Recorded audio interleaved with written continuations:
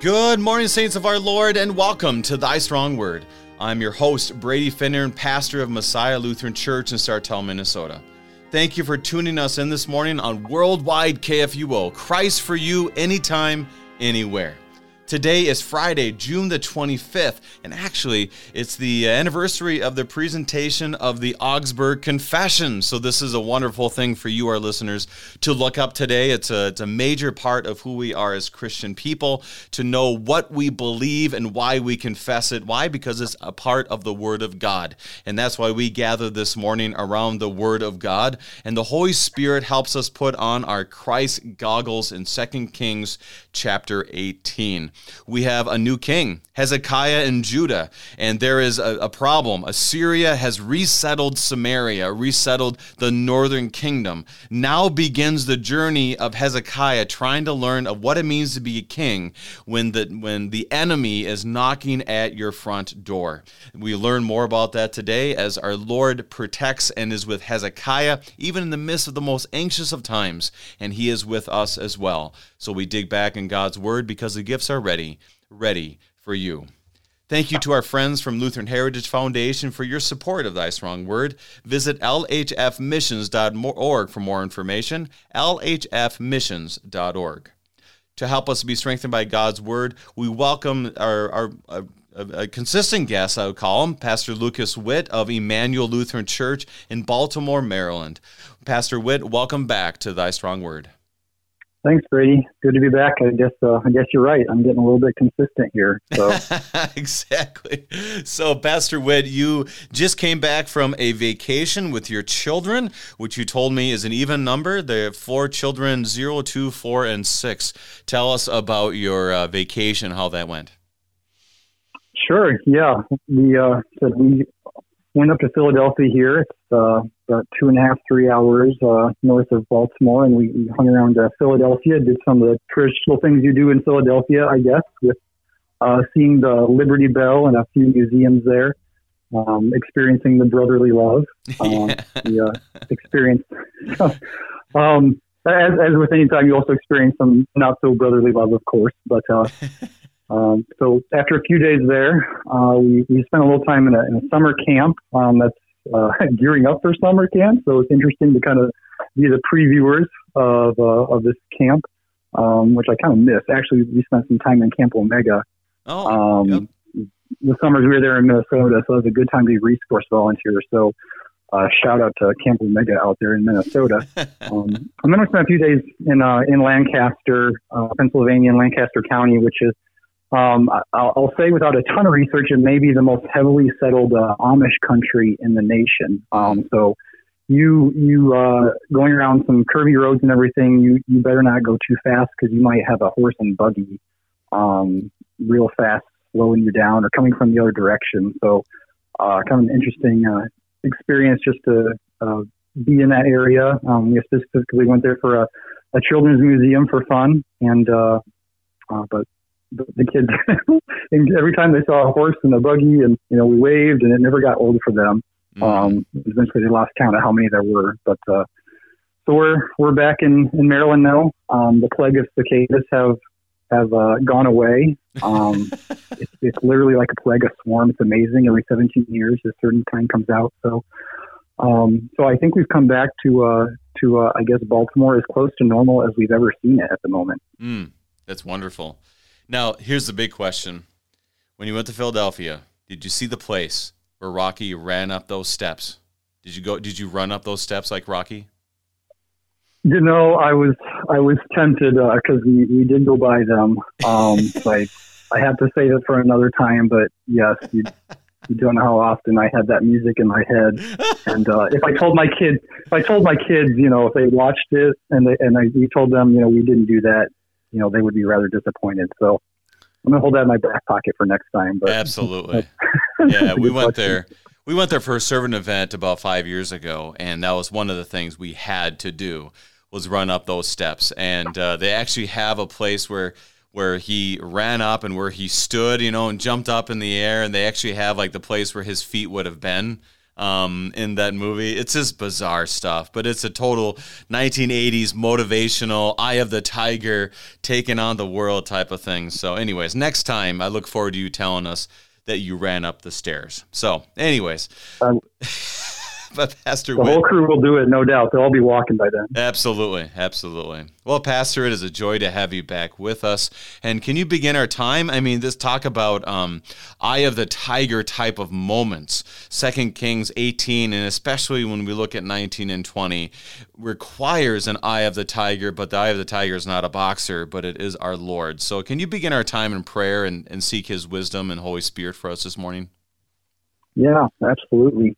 Let us pray. Blessed are you, Lord our God, King of the universe. You have your eyes on us.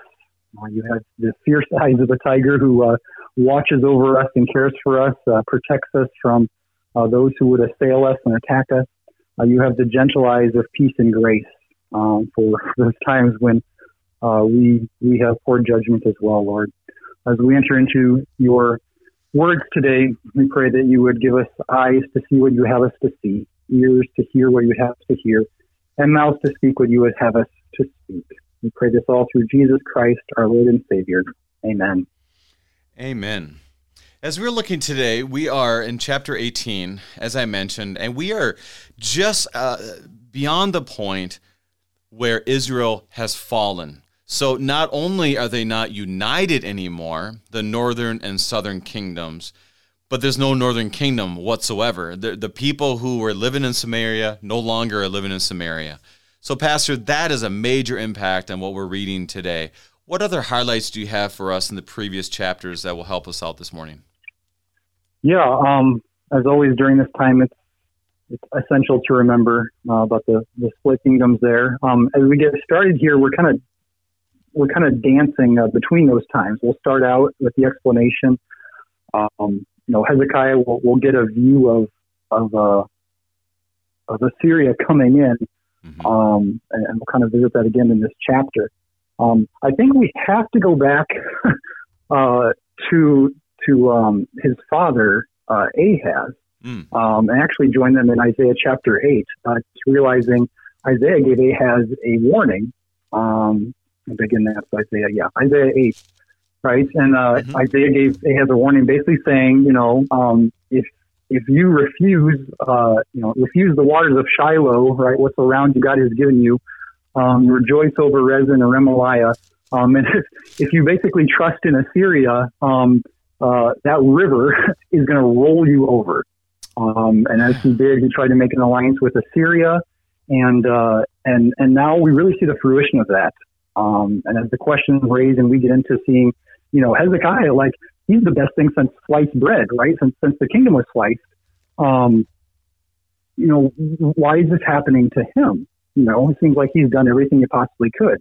And we get this prophecy coming true, kind of the reminder of not everything is focused on us, but sometimes we have to step back and see, what has God said will happen as consequences. So I think we have to take that step back and realize that what's happening today, Hezekiah, is Isaiah's prophecy coming true back from decisions that his father Ahaz made and the people did back then. And that, I think, is the most foundational thing for reflecting on today as we head into chapter 18. That's very helpful. Pastor Witt has pointed us to Isaiah chapter 8.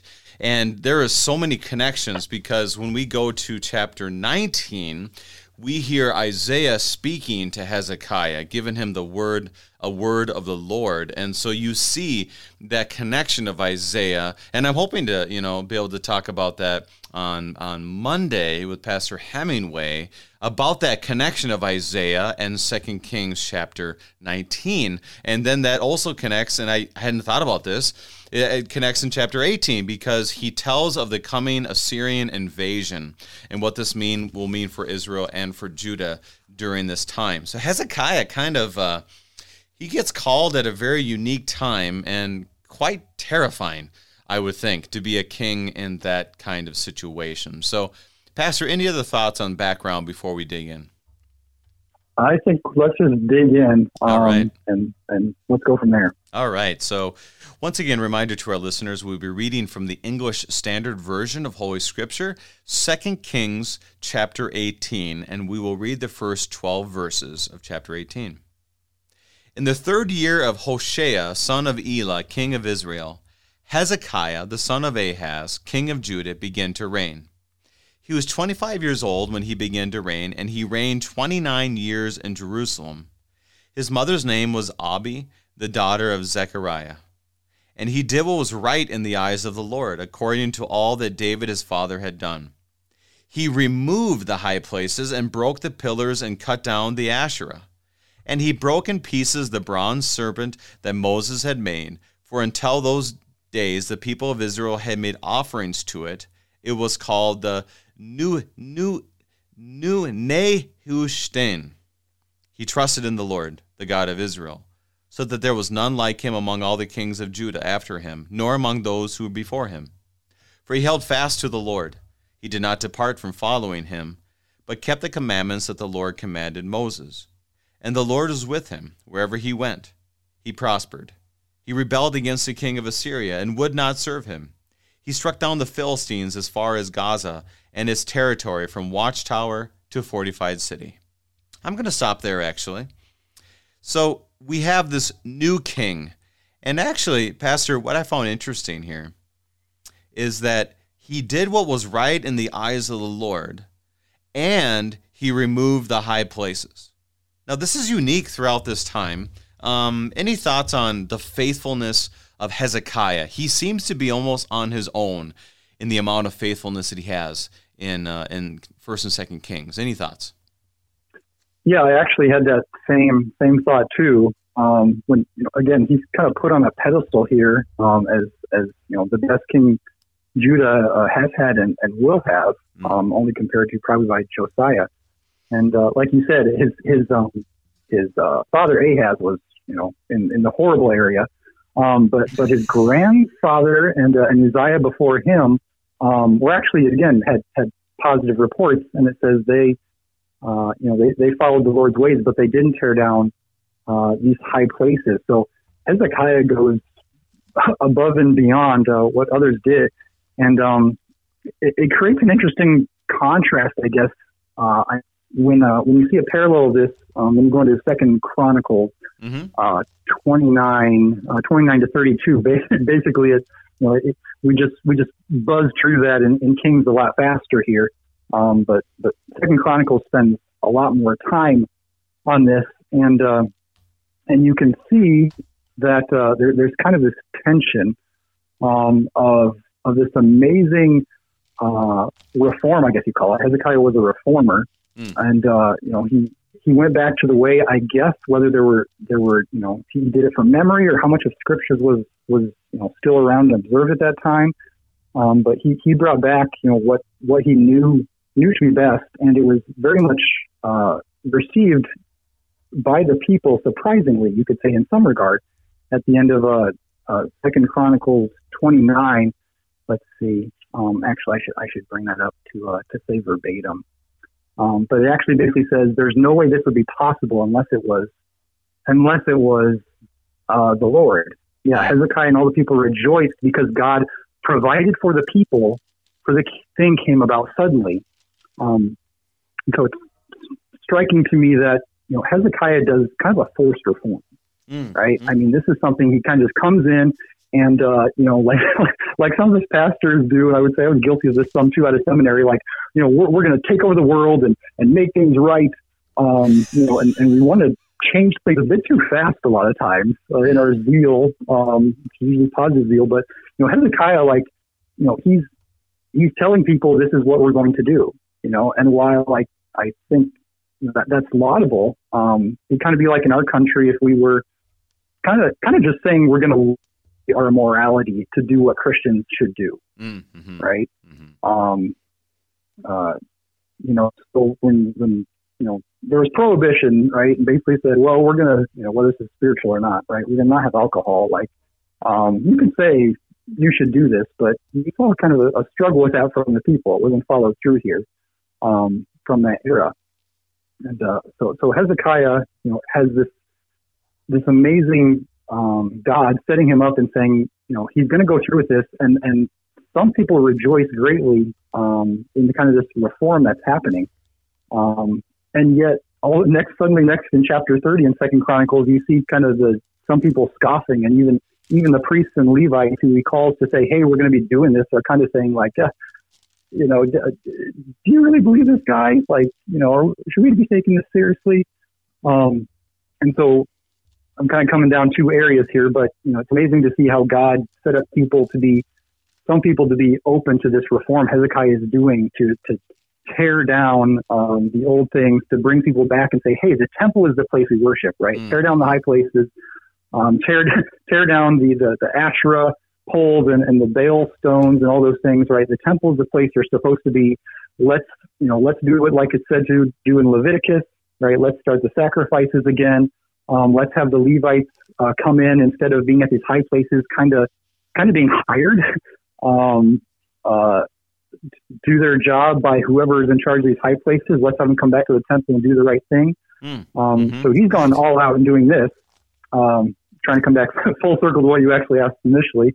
Right? So he's doing this in a rather heavy-handed way, but because God has prepared many people, many are on board, and I would say maybe surprising. So you kind of see this, this kind of revival happening, and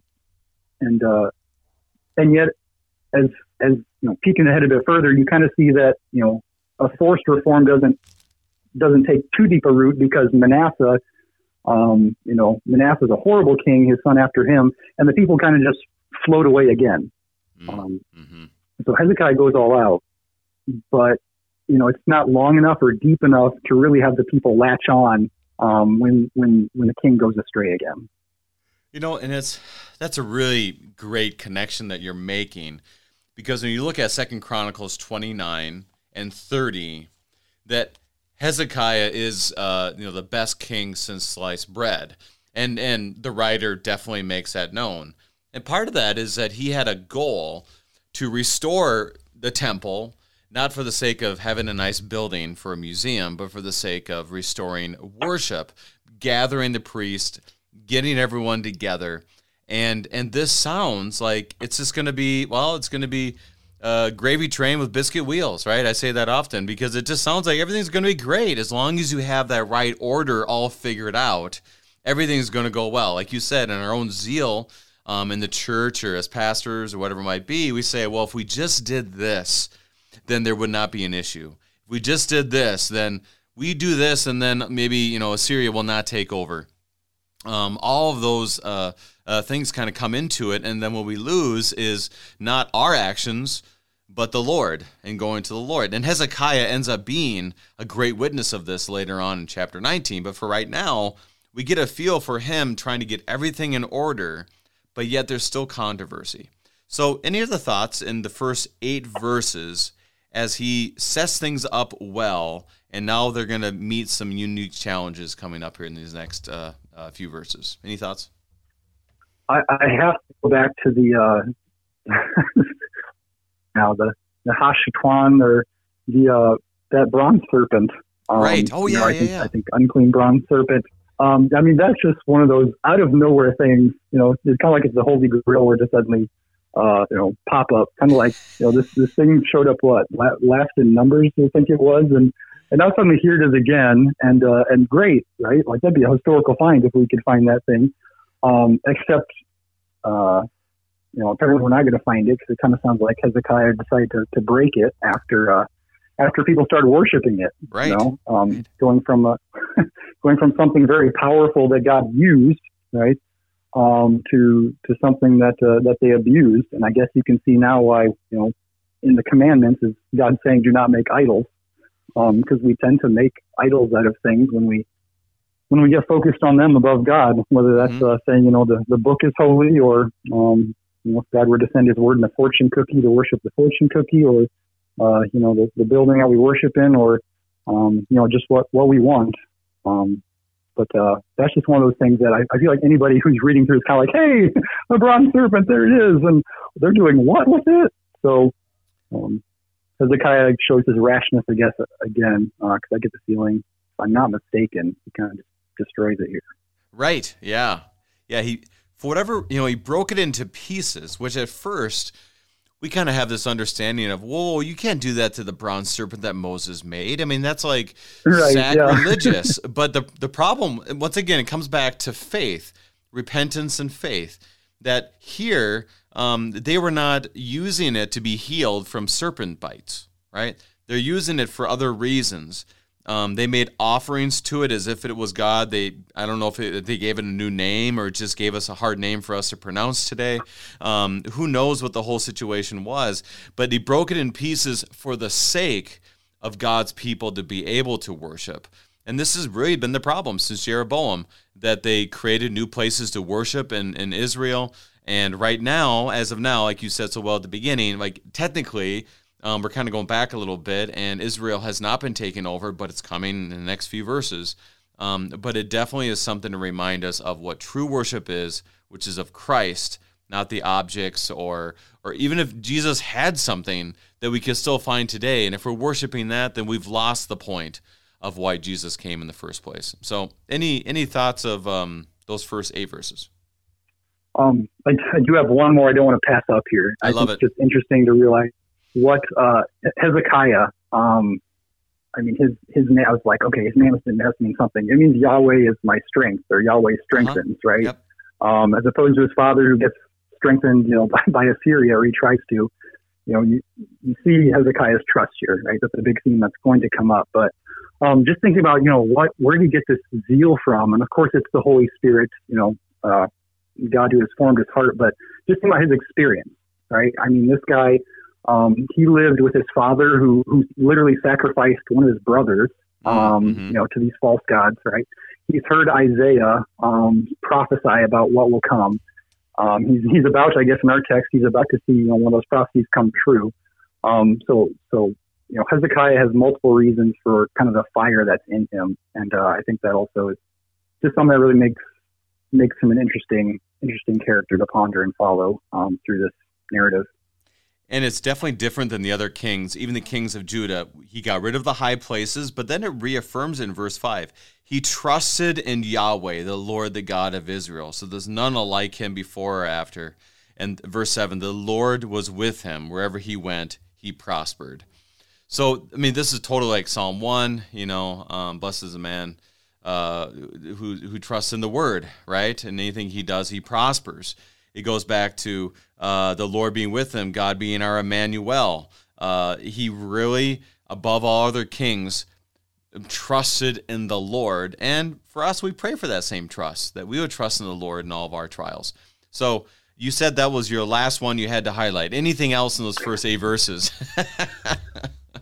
Lest I lose my credibility and consistency, I'll stick with that's my last one. I love it. We'll just read verses 9 through 12. In the 4th year of King Hezekiah, which was the 7th year of Hoshea, son of Elah, king of Israel, Shalmaneser, king of Assyria, came up against Samaria and besieged it. And at the end of 3 years, he took it. In the 6th year of Hezekiah, which was the 9th year of Hoshea, king of Israel, Samaria was taken. The king of Assyria carried the Israelites away to Assyria and put them in Halah and on the harbor, the river of Gozan, and in the city of Medes. Because they did not obey the voice of Yahweh their God, but transgressed his covenant, even all that Moses, the servant of the Lord, commanded, they neither listened nor obeyed. So what happens to the Israelites in Samaria? Well, they get what's coming to them and what they've been warned about for quite a while now, right? Shalmaneser, is when he becomes king, he basically comes over and needs to take care of more business of people who aren't following his ways, or in Hezekiah's case, he wasn't paying the tribute. So he surrounds it. He lays siege to it, which is basically surrounding it and not letting anybody get food or water until they either give up or die. Yeah. So after 3 years, that happens, and at that point, common practice is for them and the Assyrians back then. They to make sure that they don't cause too much trouble or rally, they take a bunch of the people away. They mix them with other people. I read once where they kind of, they make these people, these exiles, and they kind of make them as a buffer between them and other threats they might have. So it kind of creates this confusion, or I guess you could say terrorists kind of do this. They strike and then they hide behind the everyday people. But you see what happens is, that contrast, right? Hezekiah is one who trusts in the Lord, follows his ways, and verse 12 there, Israel, its kings and then its people, do not obey the voice of the Lord God, that transgressed his covenant that Moses gave to them. So they neither listened nor obeyed, which really is, in Hebrew that'd be one word, listen and obey. So they get what's coming to them, and I guess that's a preview of what it looks like is going to be coming to Jerusalem as well. Actually, it comes through Judea. And this is that, it's really, when we look at this, you have they're carried away, like you said. They carry them away. They put new people in there, serve as a buffer. And I hadn't thought about this. Part of it was just a shame, like, if you're still in your homeland, there's still some hope. Pastor Hoppy spoke a lot about that in chapter 17. And now they're doing that. Never thought about this. It's kind of a buffer. So you take these other people, you put them in Samaria, and then there's even more confusion on what exactly is happening, let alone you don't really necessarily care if those nations get destroyed on their way to other parts of Assyria. Because Assyria, they were bad dudes. I mean, they were not nice. They didn't take over and follow the rules of war that we try to establish nowadays. They just came in, destroyed, and did things that we can't even imagine. So that's where they're at. They are taken over, and Samaria, and now Judah has to be shaking in their boots as they realize what might come next. So any other thoughts on those first 12 verses, Pastor?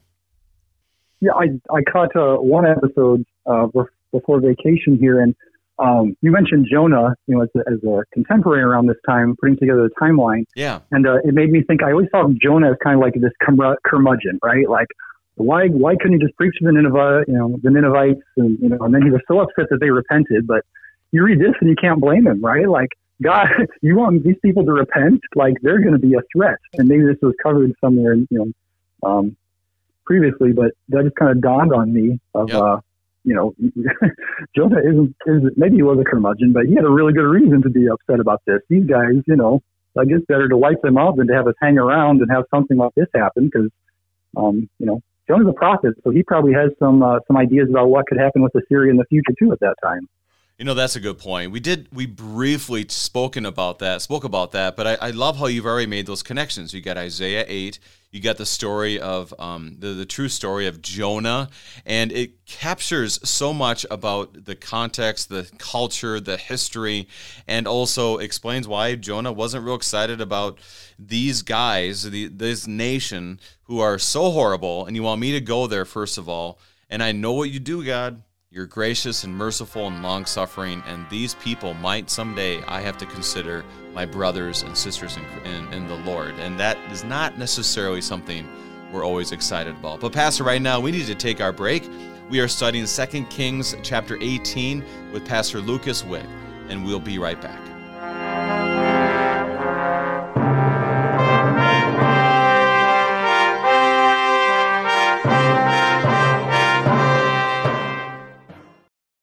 On America's college campuses, doors are open to sharing the good news of Jesus Christ. The number of international students studying at American schools has more than quadrupled over the past decade. For many of these young men and women, it's their first time living in a free society where they can ask questions about Christianity. You can help answer their questions. Go to lhfmissions.org and partner with the Lutheran Heritage Foundation to translate good Lutheran books into languages these students can read and understand. lhfmissions.org.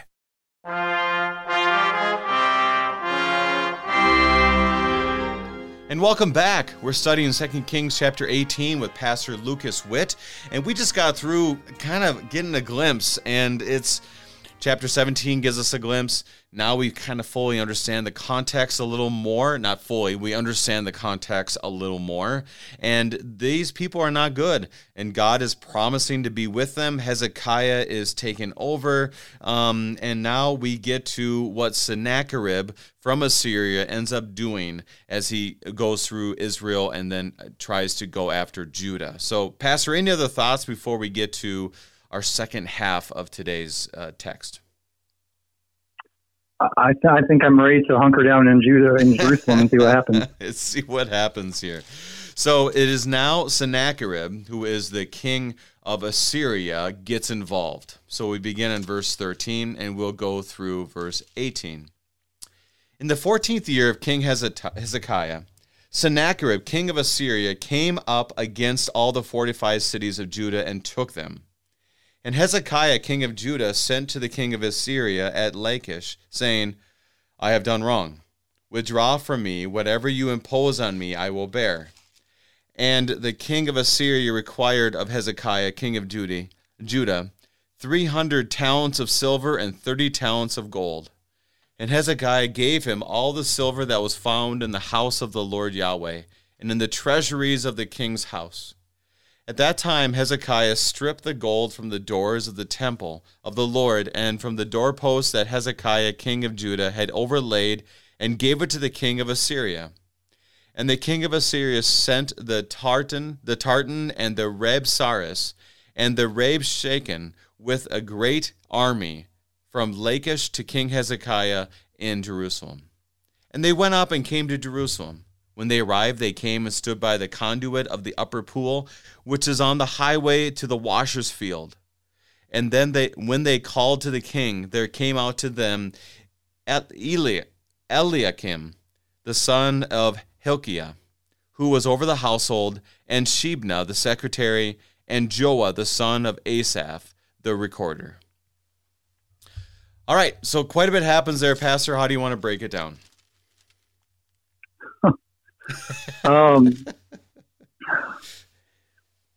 love to say verse by verse, but we don't have time for that. I know. That's the hard part, isn't it? Yeah. Mm-hmm. Yeah, I think so. Hezekiah's response here, this is the part I probably have more questions than answers. There's so many things I want to look up here. But, Hezekiah's response, like he rebelled, and you're like, yeah, Hezekiah, following God's way. Right. And then you get to this part, it's kind of like, wait a minute, he rebelled, right? And again, rebelling isn't, they can't go out and light fires in Nineveh, the capital of Assyria, and protest. That they couldn't do anything near that. Rebelling back then is not paying your taxes.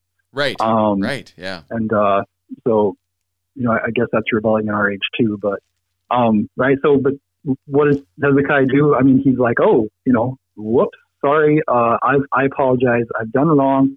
Let's take the silver and gold and strip the walls, or strip the doors of the temple, which I suddenly wanted to watch a YouTube video. Like, how do you do that? What does that look like? I know. And how many times has the temple been emptied now? It seems like it happens over and over. But the question I could just imagine at middle school, or did Hezekiah lose his faith? Is he not trusting in God? I think Hezekiah is just doing what honestly most of us would do, is say, this is looking bad, and I wouldn't take it necessarily as kind of he's not trusting in God, but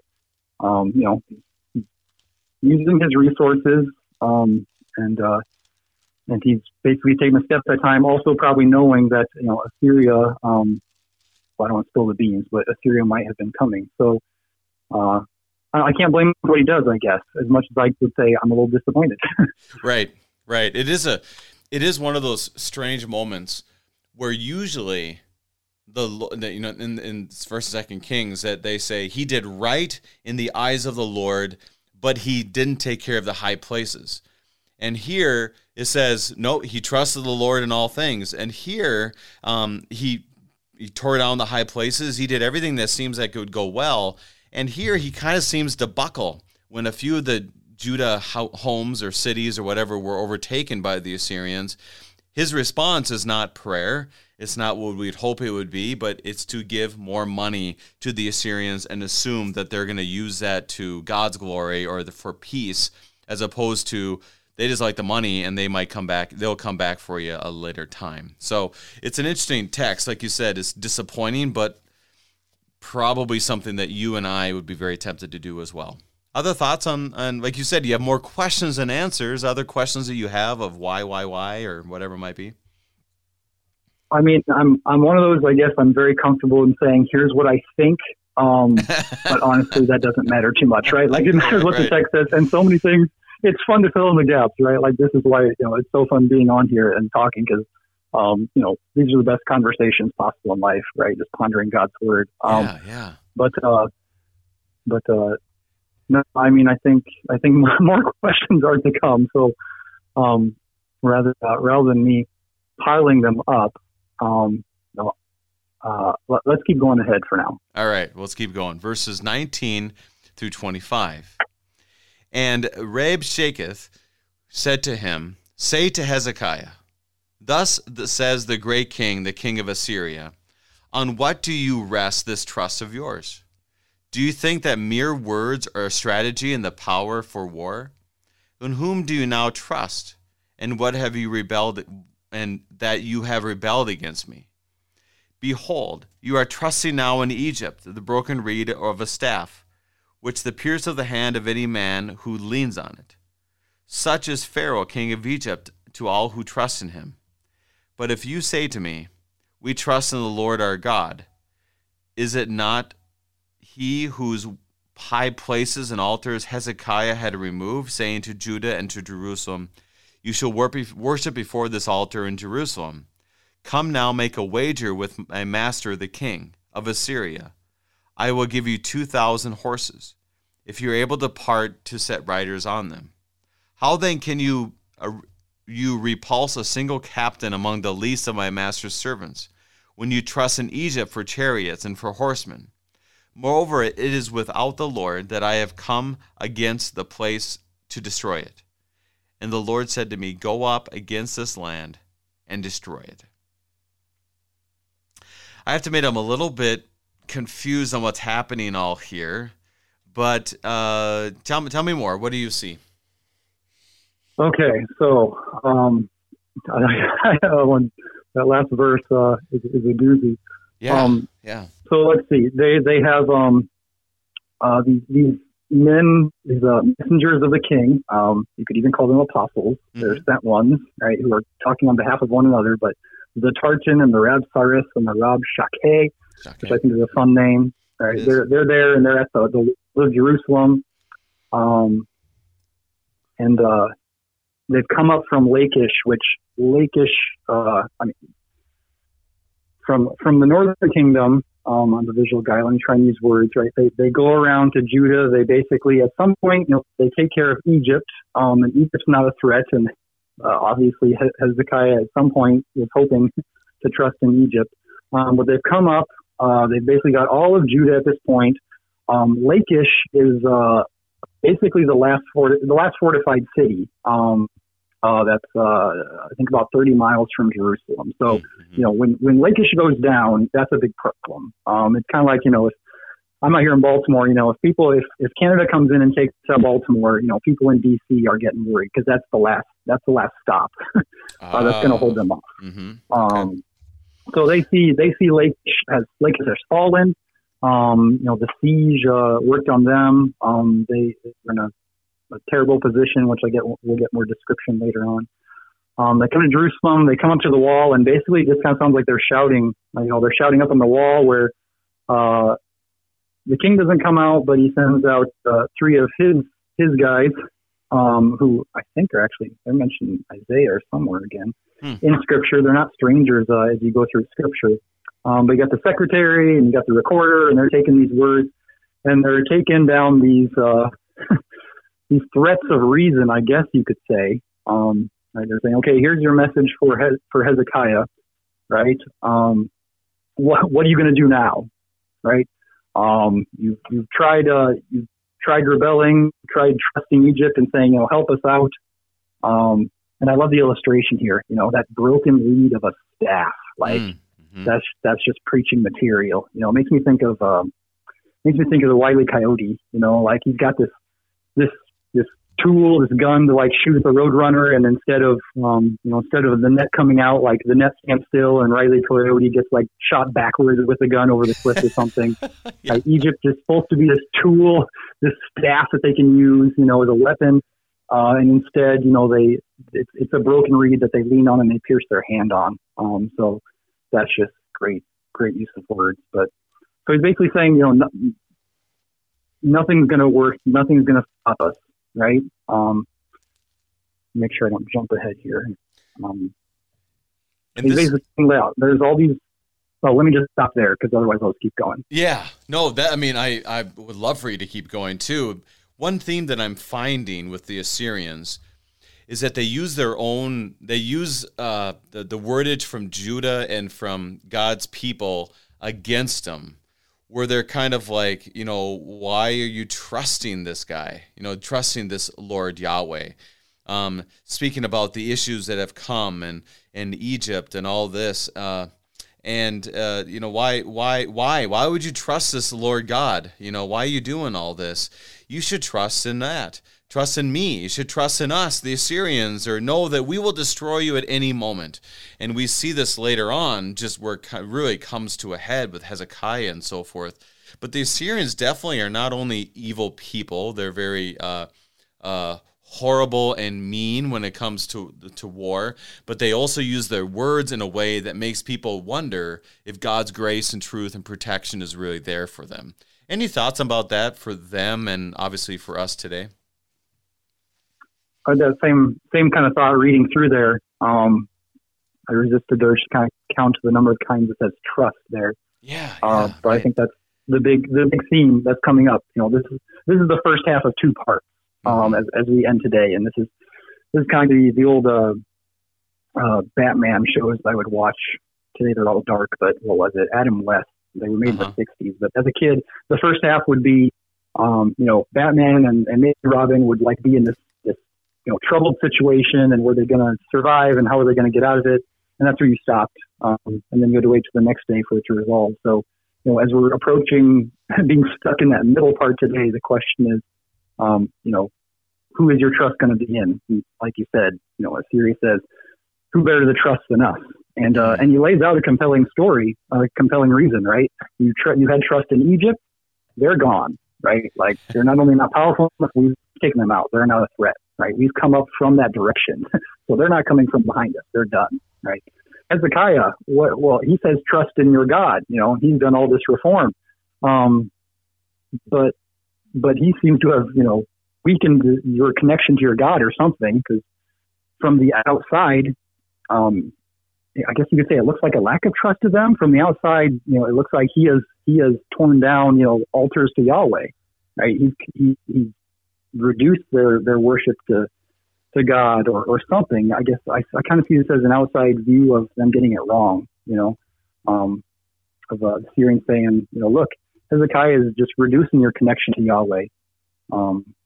And the people probably would have seen it that way too. There was all this mixed worship, right? They were worshiping Yahweh and Canaanite gods and a bronze snake, and who knows whatever else. So, their concept of God was still pretty mixed up here. They were just getting the practices going. So Egypt's gone. You can't trust in them. Hezekiah, can you trust him? He's messing with your God and his altars. Your God's probably upset now. You don't have enough soldiers to handle us. I mean, so, what else are you going to do? And then there's the whammy at verse 25, which I'll admit, when we went through Kings with my middle schoolers in Michigan, and I just got to read, Reb Shakeh says, what? Moreover, is it without the Lord, or Yahweh, that's his name there in the Hebrew, right? That I have come up against this place to destroy it. No, the Lord Yahweh said to me, go up against this land and destroy it. And there was kind of this in the room, and the kids were like, did God really tell them to do this? Did he send them? Is that true? And I just remember being caught pretty flat-footed. Like, okay, how do I respond to this? Right. But and that's got to be the most shaky thing of all. Them inside of Jerusalem basically saying, is that true? And they turn to Hezekiah. And they, okay, well, they'll eventually hear this, right? You see them turning to Hezekiah and turning to Isaiah, or Hezekiah turning to Isaiah, right, and saying, what about this? Right. Oh my gosh, yeah. It's one of those mysteries we don't fully know, but it clearly is that moment where he's standing there and saying, I'm standing right here, and it looks like I'm going to destroy you. So who are you going to trust? Me? About to destroy you. And then he says, I don't know how you bring that together. Do you remember what you said to the middle schoolers? I mean, honestly, not just an excuse, but sometimes I just love letting those tough questions hang, especially if I don't have a for sure, that's it. So, yeah, I still have Ghostbusters in my head, though. Who are you going to trust? That's it. Yeah. So I think there's, the more Eastern thinking of Jews is kind of like living in a tension of it than we are. So I think God allowed this to happen. And honestly, the prophets have talked about something like this happening, right? This very well, God is using the Assyrians to do his bidding. And he told Ahaz that was going to happen, right? And on the other side, we know that there's probably no doubt some propaganda, and if his own people struggle with a connection to him, how much more so are Assyrians probably going to struggle with that connection and understanding him as well. So I think this is where it's important to remember that there's a lot of struggle and confusion about who God is here, right? And maybe that makes a lot of sense to us today as well, right? You venture outside of your, Lutheran confessions and Lutheran church, you're asking that question of, is this person, is this preacher, is this book writer, is this ministry, is what they're sharing, how pure is the word of God that they're sharing, Right. Are they relying on, God told me directly, and I think what we do know is that Hezekiah goes back to, he has a prophet, but he knows first and foremost, that prophet speaks is God's word, right? Yeah, that's a good way to. There's a lot of complicated understanding. That's a good way to look at that, because you have the dynamic of the Rabshakeh coming and saying the Lord came to me, but we don't really see a big sign of faith coming into this realm. But we do see this later on with Hezekiah. We do see it with Isaiah, that it isn't so much, okay, did God come at that point? Just like someone comes to you and says, God told me X. Well, we filter that through the Word of God and see if that's what it actually says, or this is exactly what God wants. And we sometimes have to say, I'm not sure if God told you that, but it doesn't quite line up with what the Scripture has to say for us. And that's probably where we need to put this, and then contrast that with Hezekiah and Isaiah and other prophets that we have during this time period, and say, see, they're saying, thus says the Lord, and guess what? It happened, but they were there for the name of the Lord to bring assurance and comfort to God's people, as opposed to, we're going to destroy you just because that's what I want to do right now. So I don't know. That's my thoughts right now. Any other thoughts? I can just imagine, the struggle of I guess in the moment he's going to talk to the people, but yeah, right. Maybe I'll hold off. So I can just imagine the struggle right now of, what does God really want us to do, in this moment? Right. Oh yeah. So let's keep reading here. I want to go 26 all the way to 35. Then Eliakim, the son of Hilkiah, and Shebna and Joah said to the Rabshakeh, please speak to your servants in Aramaic, for we understand it. Do not speak to us in the language of Judah, within the hearing of the people who are on the wall. But the Rabshakeh said to them, has my master sent me to speak these words to your master and to you, and not to the men sitting on the wall, who are doomed with you and to eat their own dung and drink their own urine? Then the Rabshakeh stood and called out in a loud voice in the language of Judah, hear the word of the great king, the king of Assyria. Thus says the king, do not let Hezekiah deceive you. for he will not be able to deliver you out of my hand.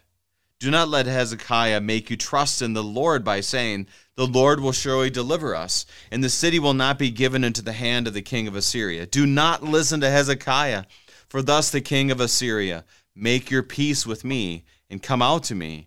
Then each one of you will eat of his own vine, and each one his own fig tree, and each one of you will drink the water of his own cistern, until I come and take you to a land like your own land, a land of grain and wine, a land of bread and vineyards, a land of olive trees and honey, that you may live and not die. And do not listen to Hezekiah when he misleads you, saying, the Lord will deliver us. Has any of the gods of the nations ever delivered his land out of the hand of the king of Assyria? Where are the gods of Hamath and Arpad? Where are the gods of Sepharvaim, Hena, and Eva? Have they delivered Samaria out of my hand? Who among all the gods of the lands had delivered their lands out of my hand, and that the Lord should deliver Jerusalem out of my hand? So these are tough words. I envision myself, if somebody were to say, why would you trust God? Why would you trust this pastor? I'm going to show you all the problems in the world, and now you then tell me about this God that you trust. That's kind of the move he's making, of saying, why would you trust this Hezekiah that says that God's going to help you, when it's clear God did not help this place, this place, this place, or this place? Pastor, we have about 5 minutes left, so I want you to touch on that, and then we'll get to the last verses. But what are your thoughts on these verses, 28 to 35? Oh, my. Yeah, I can, again, these reforms Hezekiah's done are pretty fresh, right? And so these people haven't this has happened for generations, hey, what? Hezekiah's done this pretty quick, and it's pretty drastic. All they need is if the head king won't do anything, which apparently he's not, then he just needs the people to come in for him. And it sounds like he's being really, really reasonable here. And you know what? We have potsherds of messages that people kind of heard about what happened in Lachish. They know he's not kidding. That's what happens in a siege. So they got to be pondering this for sure. But I think this is where, so the question from before, right? What is God really saying? What do we do? This is where I suddenly have that movie moment of, you see their resolve strengthening, right? And suddenly like, wait a minute, he's suddenly insulting as much as we're still trying to figure out who this God of ours is. Like, he's insulting him, right? He's like, this God is not different than any other God, right? He's going to get run over no matter what, like the ones of Hamath and Arpad, Sepharvaim, all these other places we've gone, we're a machine, and no God is going to stop you, right? And so at that point, regardless of what God said, I would, in kind of that, cue the inspirational music, the people were kind of like, no, right. Our God is not going to command us just kind of lay down and let him be insulted. That's one thing he will not do, I don't know, that's where I guess he makes his preaching mistake there, as I kind of see the movie playing out in my head. Yeah. But the question is, how is your God different, right? And the truth is, we have the God, the God of Abraham, Isaac, and Jacob, who led us out of Egypt with a mighty hand, lifted up King David. Like, that's who our God is. That's how he's different, right? And that's exactly the thought process, because we can go down a very bad road in this scenario, and we kind of are left on the cliff in chapter 18. Now, be assured, chapter 19 is great stuff. I'm looking forward to our time with Pastor Hemingway in chapter 19, because Pastor Witt, you were left with a little bit of a what's going to happen here, because we don't end with a solution necessarily, but we do know the gracious God. So let us read the end, 36 and 37, and then I want you to wrap things up for us here, Pastor. 36, but the people were silent and answered him not a word, for the king's command was, do not answer him. Then Eliakim and the son of Hilkiah, who was over the household, and Shebna the secretary, and Joah the son of Asaph, the recorder, came to Hezekiah with their clothes torn, and told him the words of the Rabshakeh. So we are left with a lot of questions. And you said this so well throughout our time here, Pastor, is that chapter 18 gives us more questions. However, I think it does give us some answers and does give us some practical thoughts. How do you want to wrap up this chapter for us today with about a minute left? Yeah, I think history gives us a great nugget here to hold on to. Sennacherib, in his own recording, he has this moment written down. He's talked about getting rakish. He talked about this moment, and then he says, I had Hezekiah locked up like a bird in a cage, or something like that. Sure, yeah. And you have that moment we're at right now, and there's lots of suspense. And the truth is, then it stops.